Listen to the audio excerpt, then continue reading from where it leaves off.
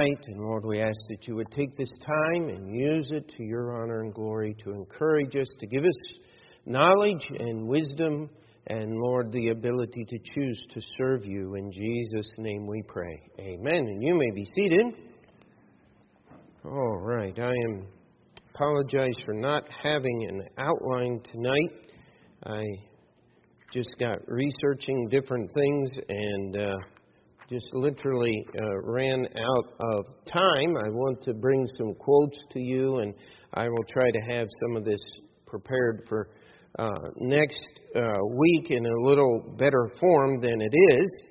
But tonight, what we're going to deal with as we continue our study about what the Bible says about wine, with an application to other intoxicating substances. We could also put addictive practices in there as well, because the pattern of addiction is basically the same. It's just the substance. Whether it is your cell phone and Facebook, or your computer, or pornography, or alcohol, drugs. I mean, just you go down through the list. You know, some people are addicted to work.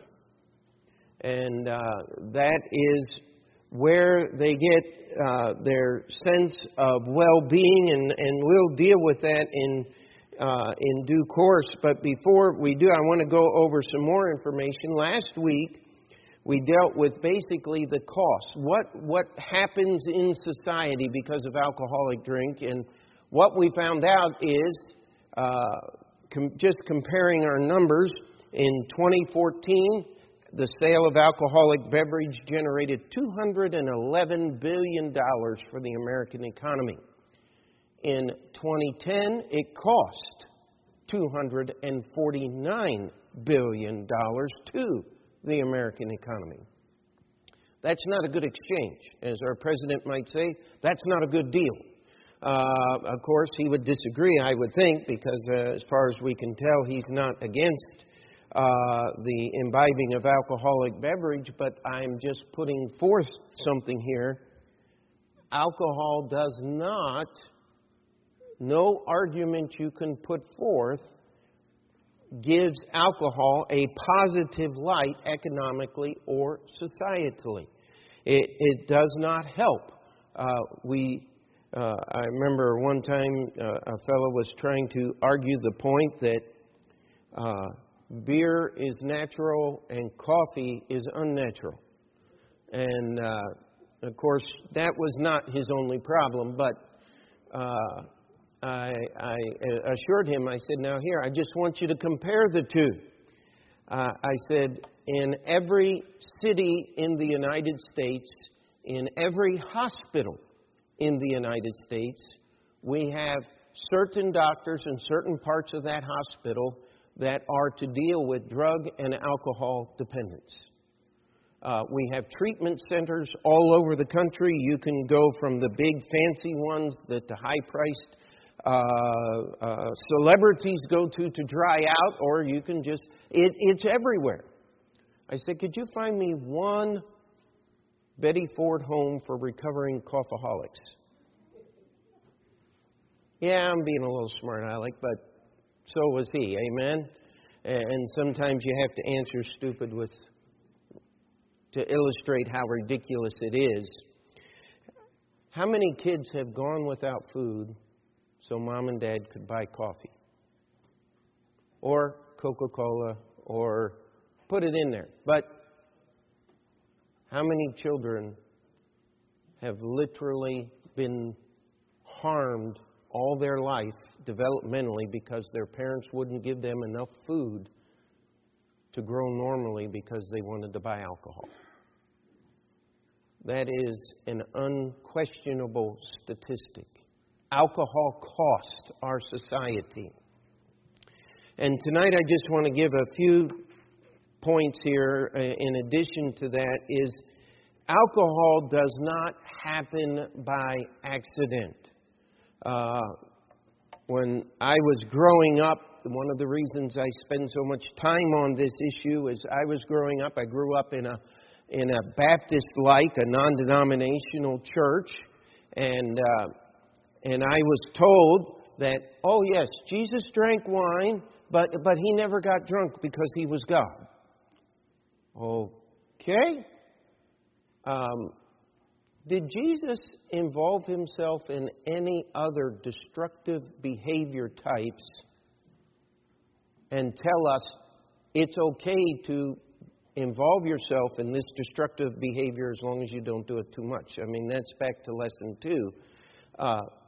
Drunkenness is a sin, and it doesn't matter if you're just a little drunk or a whole lot drunk. It's still a sin. Amen? And so as we look tonight, we want to understand, okay, you have the basic components, okay? First, you got to have the juice. Then you have to have a culture or yeast. You have to control the sugar content. You have to control the temperature.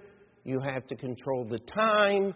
And you have to control the atmospheric interaction, the natural air. You cannot... I was told when I was a kid, if you take grape juice and roll it under the couch and leave it set, it's going to be wine. How many of you believed that at one time in your life? I mean, that's what they told us. Does not happen. If you take grape juice you buy at the store and put it under the bed for 6 months, it will make you very sick. And that's it. Nothing else. There will be no alcohol because they've removed all of the substance out of the grape juice that would produce the alcohol. You've got to have the yeast or the culture. It's got to be the right kind. You see, they take the juice, and usually they talk about, well, you'd press the juice into the cup like they did for Pharaoh in the Bible, and you'd set the cup aside and come back in a couple of weeks and it would be alcohol. No. My grandfather used to make vinegar. Now, here's how you made vinegar. You would take fresh pressed apple cider, unfiltered, put it in a jug, usually one of those big earthenware things like a 5-gallon jug, and you'd fill it up about 3/4 of the way full, and you would not put a cork in it. And you would set that thing, and I remember one time, Granddad, what's this? And being a little mischievous, my granddad, give it a smell, see what you think. So I reach down there, oh my! I can still almost feel the shivers. I mean, it was fermenting apple juice. But you know what he got when he was all done? Vinegar. That is the natural fermentation process. And is there anyone here that does not understand the benefits, the health benefits of vinegar?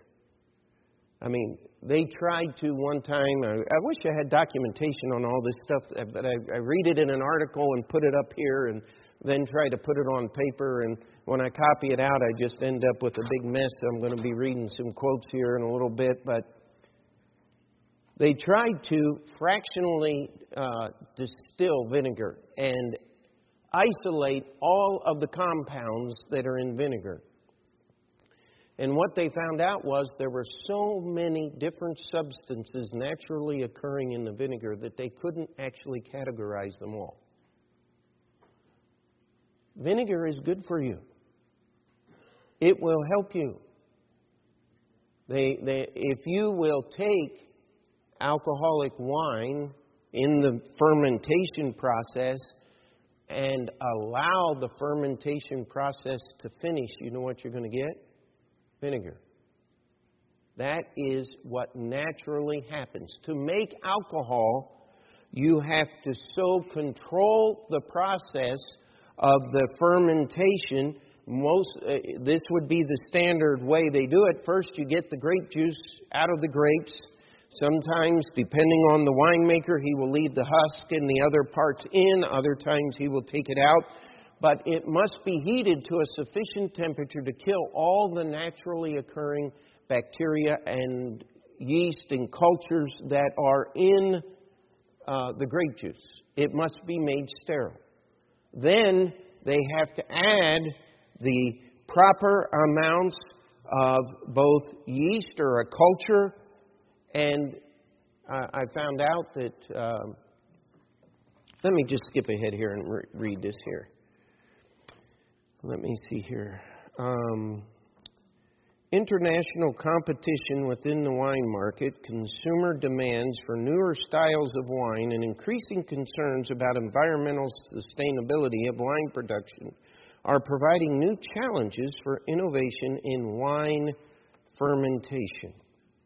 This is out of a scholarly paper on to the wine industry. And it says, with the total production chain, the alcoholic fermentation of grape juice by yeast is a key process where winemakers can creatively engineer wine character and value through better yeast management and thereby strategically tailor wines to a changing market.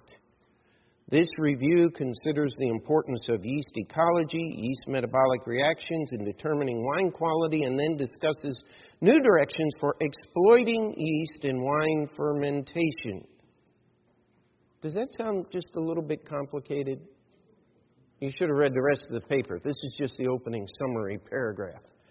What I'm trying to illustrate here is winemaking is one of the most complicated processes known to mankind.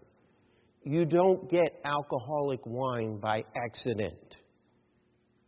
It only happens on purpose. And then the question is sometimes leveled at Noah. If this is true, then why did Noah come up with alcoholic wine? And the simple answer to that is, he did come up with alcoholic wine, and once he saw what it did, the Bible has no record that he ever allowed it to happen again. That is the proper answer, my friend. And besides, Noah had nowhere to go and understand all of the things that might and could happen here. And so, let's talk about sugar. I read 10 articles today that talked about how global warming was making grapes more sweet and how that the higher sugar content was leading to higher alcohol in wines. But let me just read this to you. It's the sugar content is naturally occurring in the juice, but if it's below 18% saturated sugar in the juice,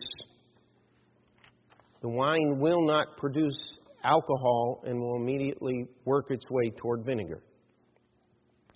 If it's above 26%, the metabolic rate of producing the alcohol in the wine will suffocate itself. So that sugar level has to fall within an 8% realm of error. And in my old notes, I have a little thing here that says, try that one in the major leagues. If you're a Major League Baseball player, try to keep your batting average within 8%. No player has ever done that. 33% is fantastic. And yet, if the sugar level moves up or down too high, it's not going to produce wine. At temperature below 50 degrees, no fermentation. Above 75 degrees, and that is conditional. This was an old book I got this out of, and we'll touch on this in just a moment. The alcohol production stops, and it starts going over to the acetous or acidic or vinegar producing agent. The author pointed out in the Bible times, in the harvest, the temperature was often averaging around 100 degrees. How would you maintain the temperature to make alcoholic wine? How would you maintain the sugar? Now, I'll tell you, the ancient Romans did it, and the samples that we have found, most people would agree that if you could actually recreate the wine of the ancient Romans, no one in their right mind would drink the stuff. It would be sour. Sometimes they even would take burning pitch and pour it into the wine to reduce the vinegary taste.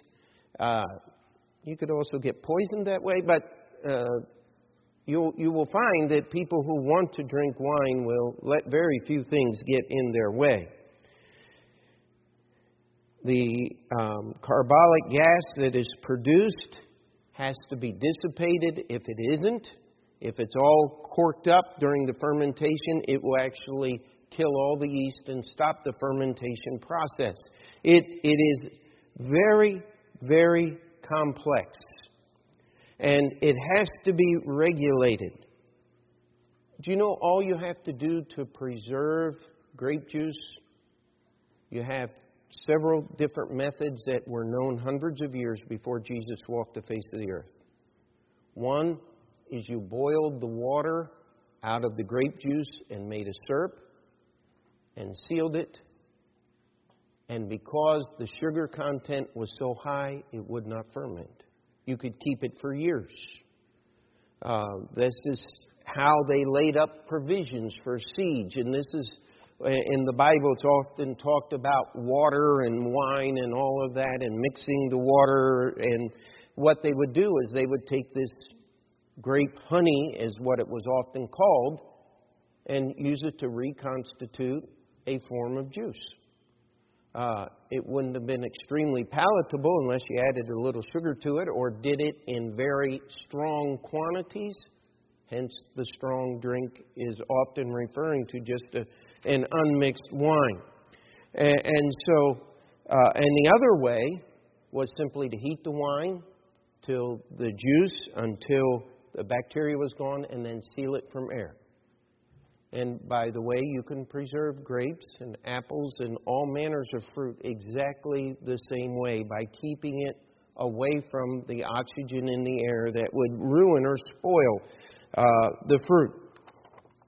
Now, I want to take a moment, and there is a point that the wines of today are much more potent than the wines of yesteryears.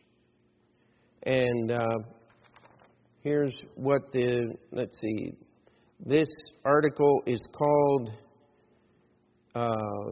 Alcoholic Drinks Are 10% Boozier Than Wine from the 90s. And it says, likewise, the longer a grape ripens, the more sugar it's apt to develop. When there's more sugar, the yeast have more to convert, which results in more alcohol. Next sentence. Don't blame the grape, though, for a rise in alcohol. Instead, says Seattle-based certified sommelier, however you say that, wine expert Yashir Cheyenne, the rise can at least be attributed in part to the consumer. People like it, he says. They claim they don't, but they do. It's a choice. And here again is quoting, let me see here. This is a working paper published last May by the American Association of Wine Economists. Tens of thousands of alcohol levels for wines imported between 1992 and 2007 were analyzed and compared with actual temperature increases in their regions of origin. The wine economists were able to show that the increase in average alcohol levels was much greater than could be explained by any changing climate, and concluded, our findings lead us to think that the rise in alcohol content of wine is primarily man-made. And so I want you to understand that we do have alcohol, beverage. People got drunk. The Bible reports it in the Bible. And yet, this is one of the reasons why the disciples on the day of Pentecost, when they were accused of being drunken, they said it's the third hour of the day. They hadn't had enough time to consume the quantity of the lower level alcohol that was necessary to become inebriated. Said we haven't had enough time to get drunk yet. And that's why gluttony and drunkenness are often put together in the Bible. And so there's just some ideas here. We want you to understand this. Making wine does not happen naturally. It happens on purpose. What is going on is we have better engineering. They are breeding yeast. The older yeast used to die at anywhere between 8 and 10% at the very most. Now we have yeast that can live in a 16% alcohol content. And if that doesn't work, winemakers are always available to talk to the spirit distillers and just add a little bit of the pure stuff there and raise it to the point to where we have wines now at 17 to 22% alcohol content, which 50 to 100 years ago was only available in distilled spirits. And we are looking at simply a choice that is being made. Now, I want us to go to Genesis chapter 3 because everybody tells us that wine is good in this, and we have showed that financially it isn't good. Socially, what it does to society as a whole is not good. It always costs more than it gives. Sin follows that pattern. But the thing that I just want to touch on the remainder here, and this is what makes this study so difficult, is trying to keep all the facts in line and then bring out something that's actually dealing with the deeper issues, the spiritual side of this thing from the Bible. You see, this whole thing of moderation and drinking responsibly and taking alcohol as a good part of society demands one thing. It demands an unerring faith in the goodness of mankind. Now, how many of you know what the Bible says about that? How could we start? The Bible says the heart is what? Deceitful above all things and desperately wicked. Who can know it? There is none righteous, no, not one. For all have sinned and come short of the glory of God. The wages of sin is death. I mean, we could go on and on and on. But I want us to take that thought about drinking responsibly and how this is a good thing that we have painted here. And let's go to the book of Genesis, if you would, chapter 3. And we will find that this is one of the devil's standard lies that he has built into society here. How many of you remember the rich young ruler? He came running and fell down before Jesus in the way and said, "Good master, what must I do to inherit eternal life?" Remember that? He was asking the right man the right question, wasn't he? Hello? And his desperation as a wealthy man, a leader of society, to fall down at Jesus' feet, this is a demonstration of his true earnestness. And yet, what was Jesus' response? "Why callest thou me good? There is none good save one, that is God." And the rich young ruler never made that mistake again, did he? Because he went his way because he would not give up his riches to get Jesus. It's not the riches that were the problem. It was the love of them. How many times does it say in the Gospels that Jesus had no need for anyone to testify what was in man because he already knew what was in man? Several passages here. But here's verse 5. It says, "For God doth know that in the day that ye eat thereof, then your eyes shall be opened." Here it is. "And ye shall be as" what? Ye shall be as gods. Hasn't that been, when we talk about the goodness of man, when we trust in the goodness of man to handle something as dangerous as alcohol responsibly, here's what we're doing. We're becoming little gods over our own destiny. We control ourselves. And when we fail, we say, well, I made a mistake. I messed up on my self-control. We've already dealt with this. Drunkenness is not the only sin in the Bible. It's not treated, and it should not be treated any differently than any other sin. It is certainly not greater than hatred or pride or any of the other sins in the Bible. But it is still a sin, and it must be dealt with. You see, look at Judges 21, the last verse of the book of Judges. Just find Ruth, and you'll be right there.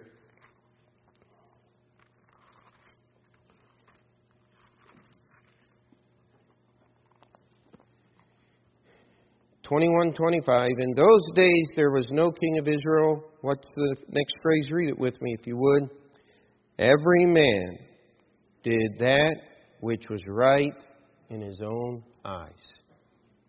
We've already established the whole purpose why alcoholic wine is much more potent today than it was even 10 years ago, 20 years ago, is simply because of man's desire. The consumer said, now, several articles I read, they're looking for a yeast that will produce a lower alcohol content in wine so you can drink more of it and not get schnockered so quick.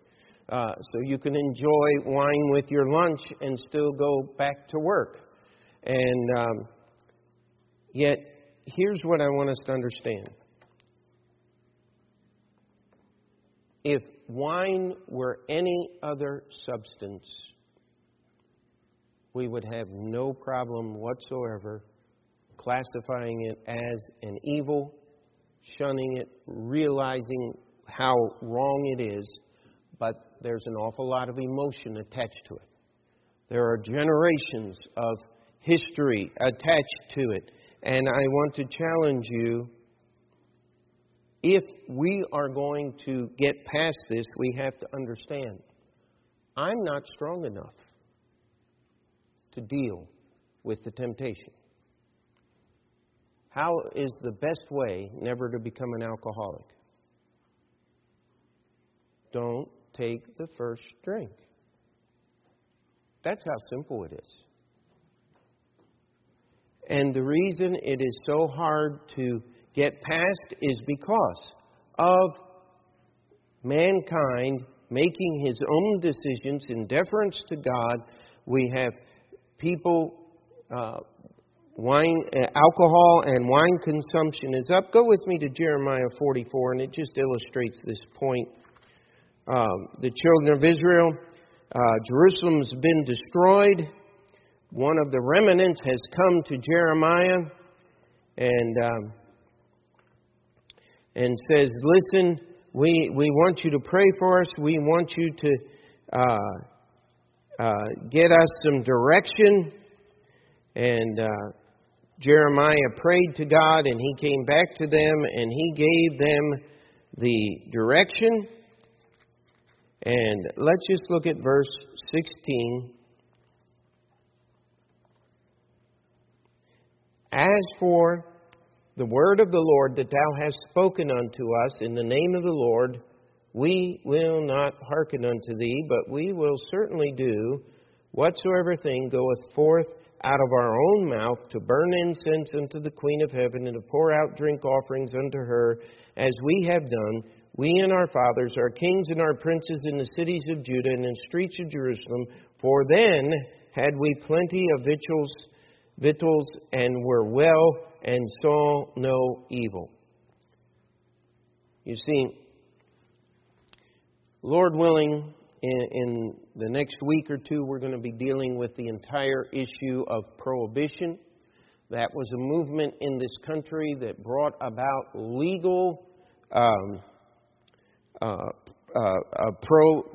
prohibition of selling alcoholic beverage in the United States. It was very controversial. It was actually an amendment that was passed to the Constitution of the United States.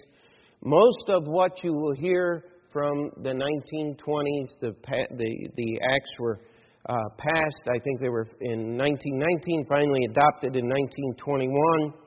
And all you hear about is the Roaring Twenties, the gangsters, the speakeasies, all of the lawlessness that was there. And yet, to illustrate this, the worst single act of violence in the entire Roaring Twenties was the St. Valentine's Day Massacre, where Al Capone sent his thugs in to murder 4 people.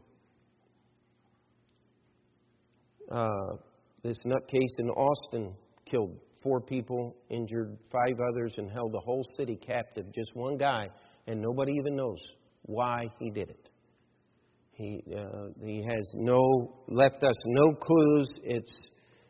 I want to tell you something. It wasn't near as bad as people said it was. But people will make their own decisions. They will choose to do what they deem is right. And let's go to 1 Corinthians chapter 10.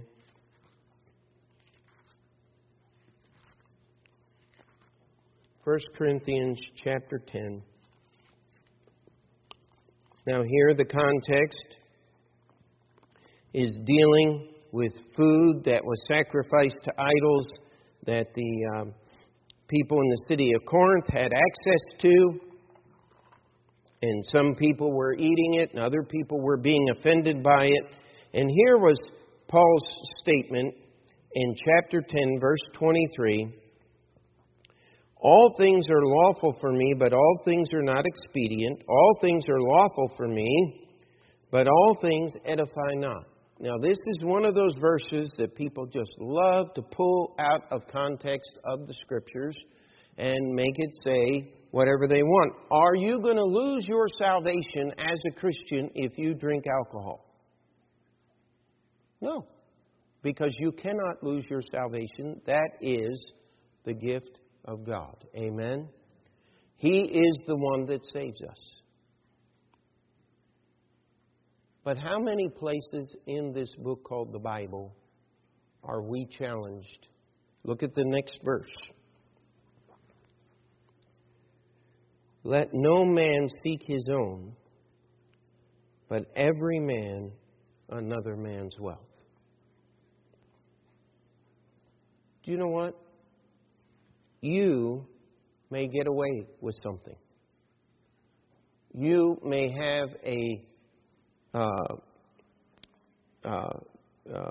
physiology in your body, chemical reactions and all of those things that will allow you to imbibe alcohol and not suffer the reactions.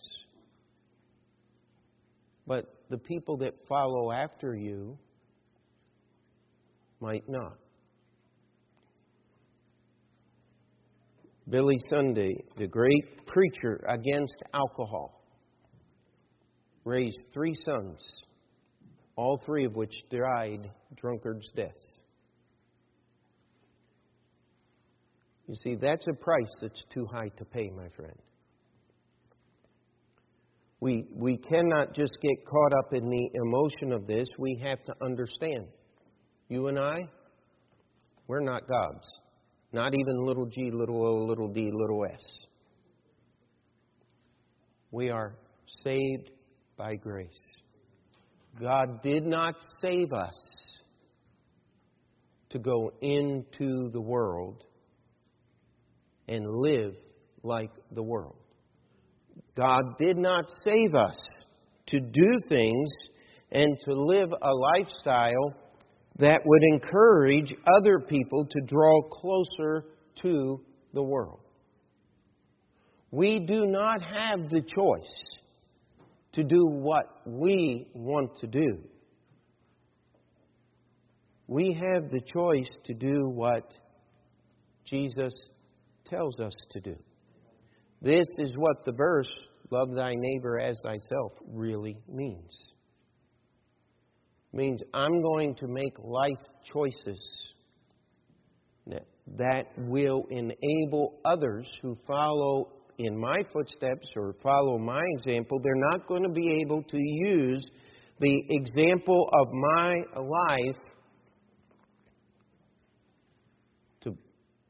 involve themselves in things that will destroy them. I've had people argue the great Baptist preacher of the turn of the last century, Charles Haddon Spurgeon, drank alcohol until he saw an advertisement that said, "This is Mr. Spurgeon's brand."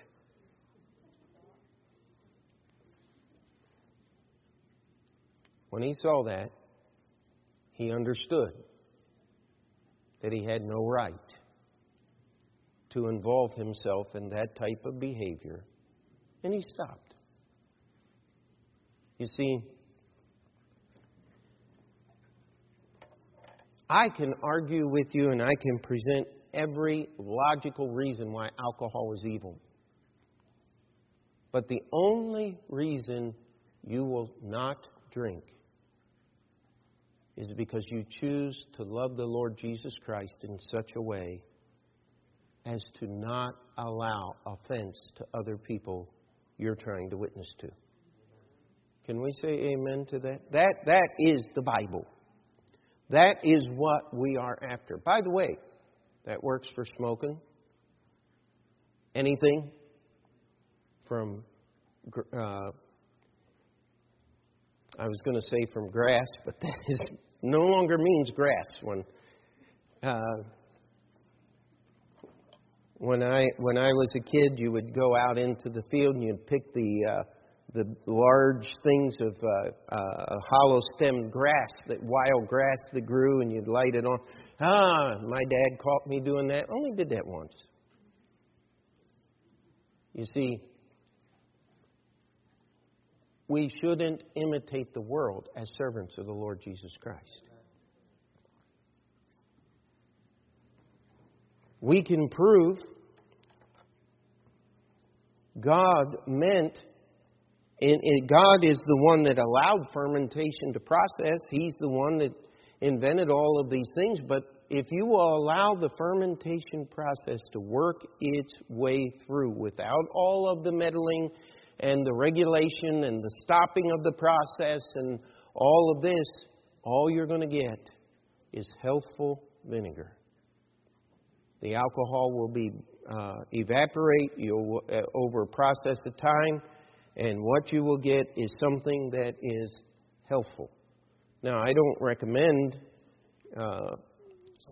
Somebody gave me a bottle years ago of some unfiltered vinegar, and said, "Now you just need to drink 2 ounces of this every day." And I tried that for a little bit, but it got. I figured I'd die of something else before I die of drinking the vinegar. Amen. And but it is healthy. It is good for you. But the ultimate issue is we do not trust in our own goodness to handle sin. We trust in the finished work of Jesus on the cross. And He has given me freedom. No, I won't go to hell if I drink a beer. But I never have. And by God's grace, never will. Because I don't want anyone using me as an excuse to destroy their lives.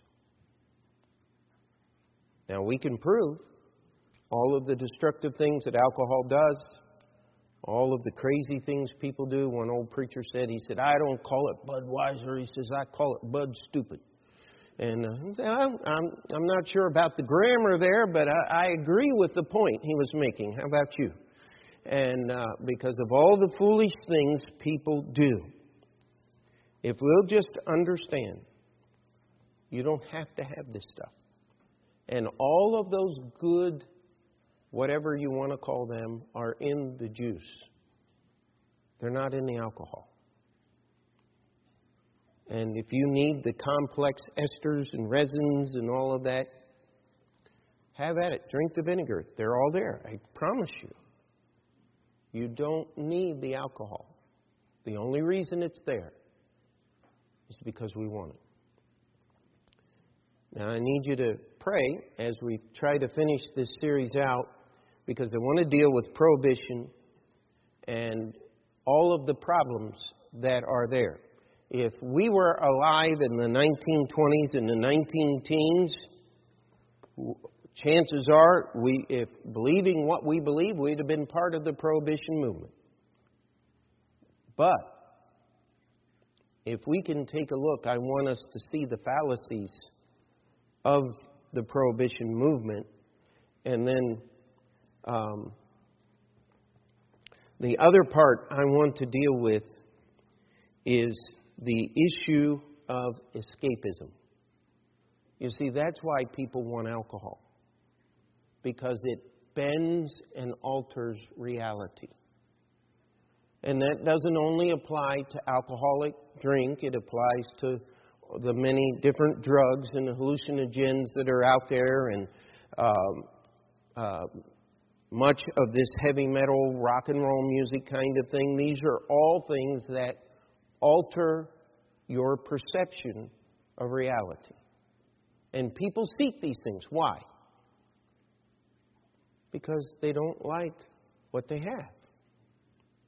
The ultimate end of that is suicide. And again, I'll quote the Bible, sin when it is finished bringeth forth death. And we as Christians, and I just want you to pray as I put these together, because I'll tell you this is some of the most convicting stuff I've ever studied, is because we all look for types of escape. How many of you have ever taken a mini vacation? You just sat there and closed your eyes, and whether it's the rippling trout stream in the mountains or the beach and the water lapping, whatever your little escape is, now I can face the problems. No, it actually doesn't work that way, does it? It just makes them bigger because you didn't deal with them. And so I want you to pray that I can put this together in a way that's going to be beneficial and most of all biblical for us. And we'll try to finish up this study in the next several weeks. We will probably take a break next week, next Thursday night, because the kids from the Inner City Missions class will be here, and we'll keep things moving. But I do want you to pray with me as we prepare this study, that there's just so much information out there, and most of it just boils down to exactly what we talked about tonight. You have to make a personal choice. That's how you got saved. Amen? That's how you live for Jesus. Let's pray. Dear Heavenly Father, we come before you and we ask that you would help us keep in mind the devil's lies. And Lord, that we would never trust in our own goodness or our own strength or our own ability. Lord, that we would take a warning from those that spoke to Jeremiah and said, we're going to do it our own way. Because they only brought death and destruction to their families and themselves. Lord, we pray that you would help us to use the freedom you have given us by saving us and forgiving all of our sins, to draw closer to you and walk in that narrow road, that we may be without excuse the servants of the Lord Jesus Christ. And before we finish that prayer, if God's spoken to you about something, you'd like to come up, the altar is open.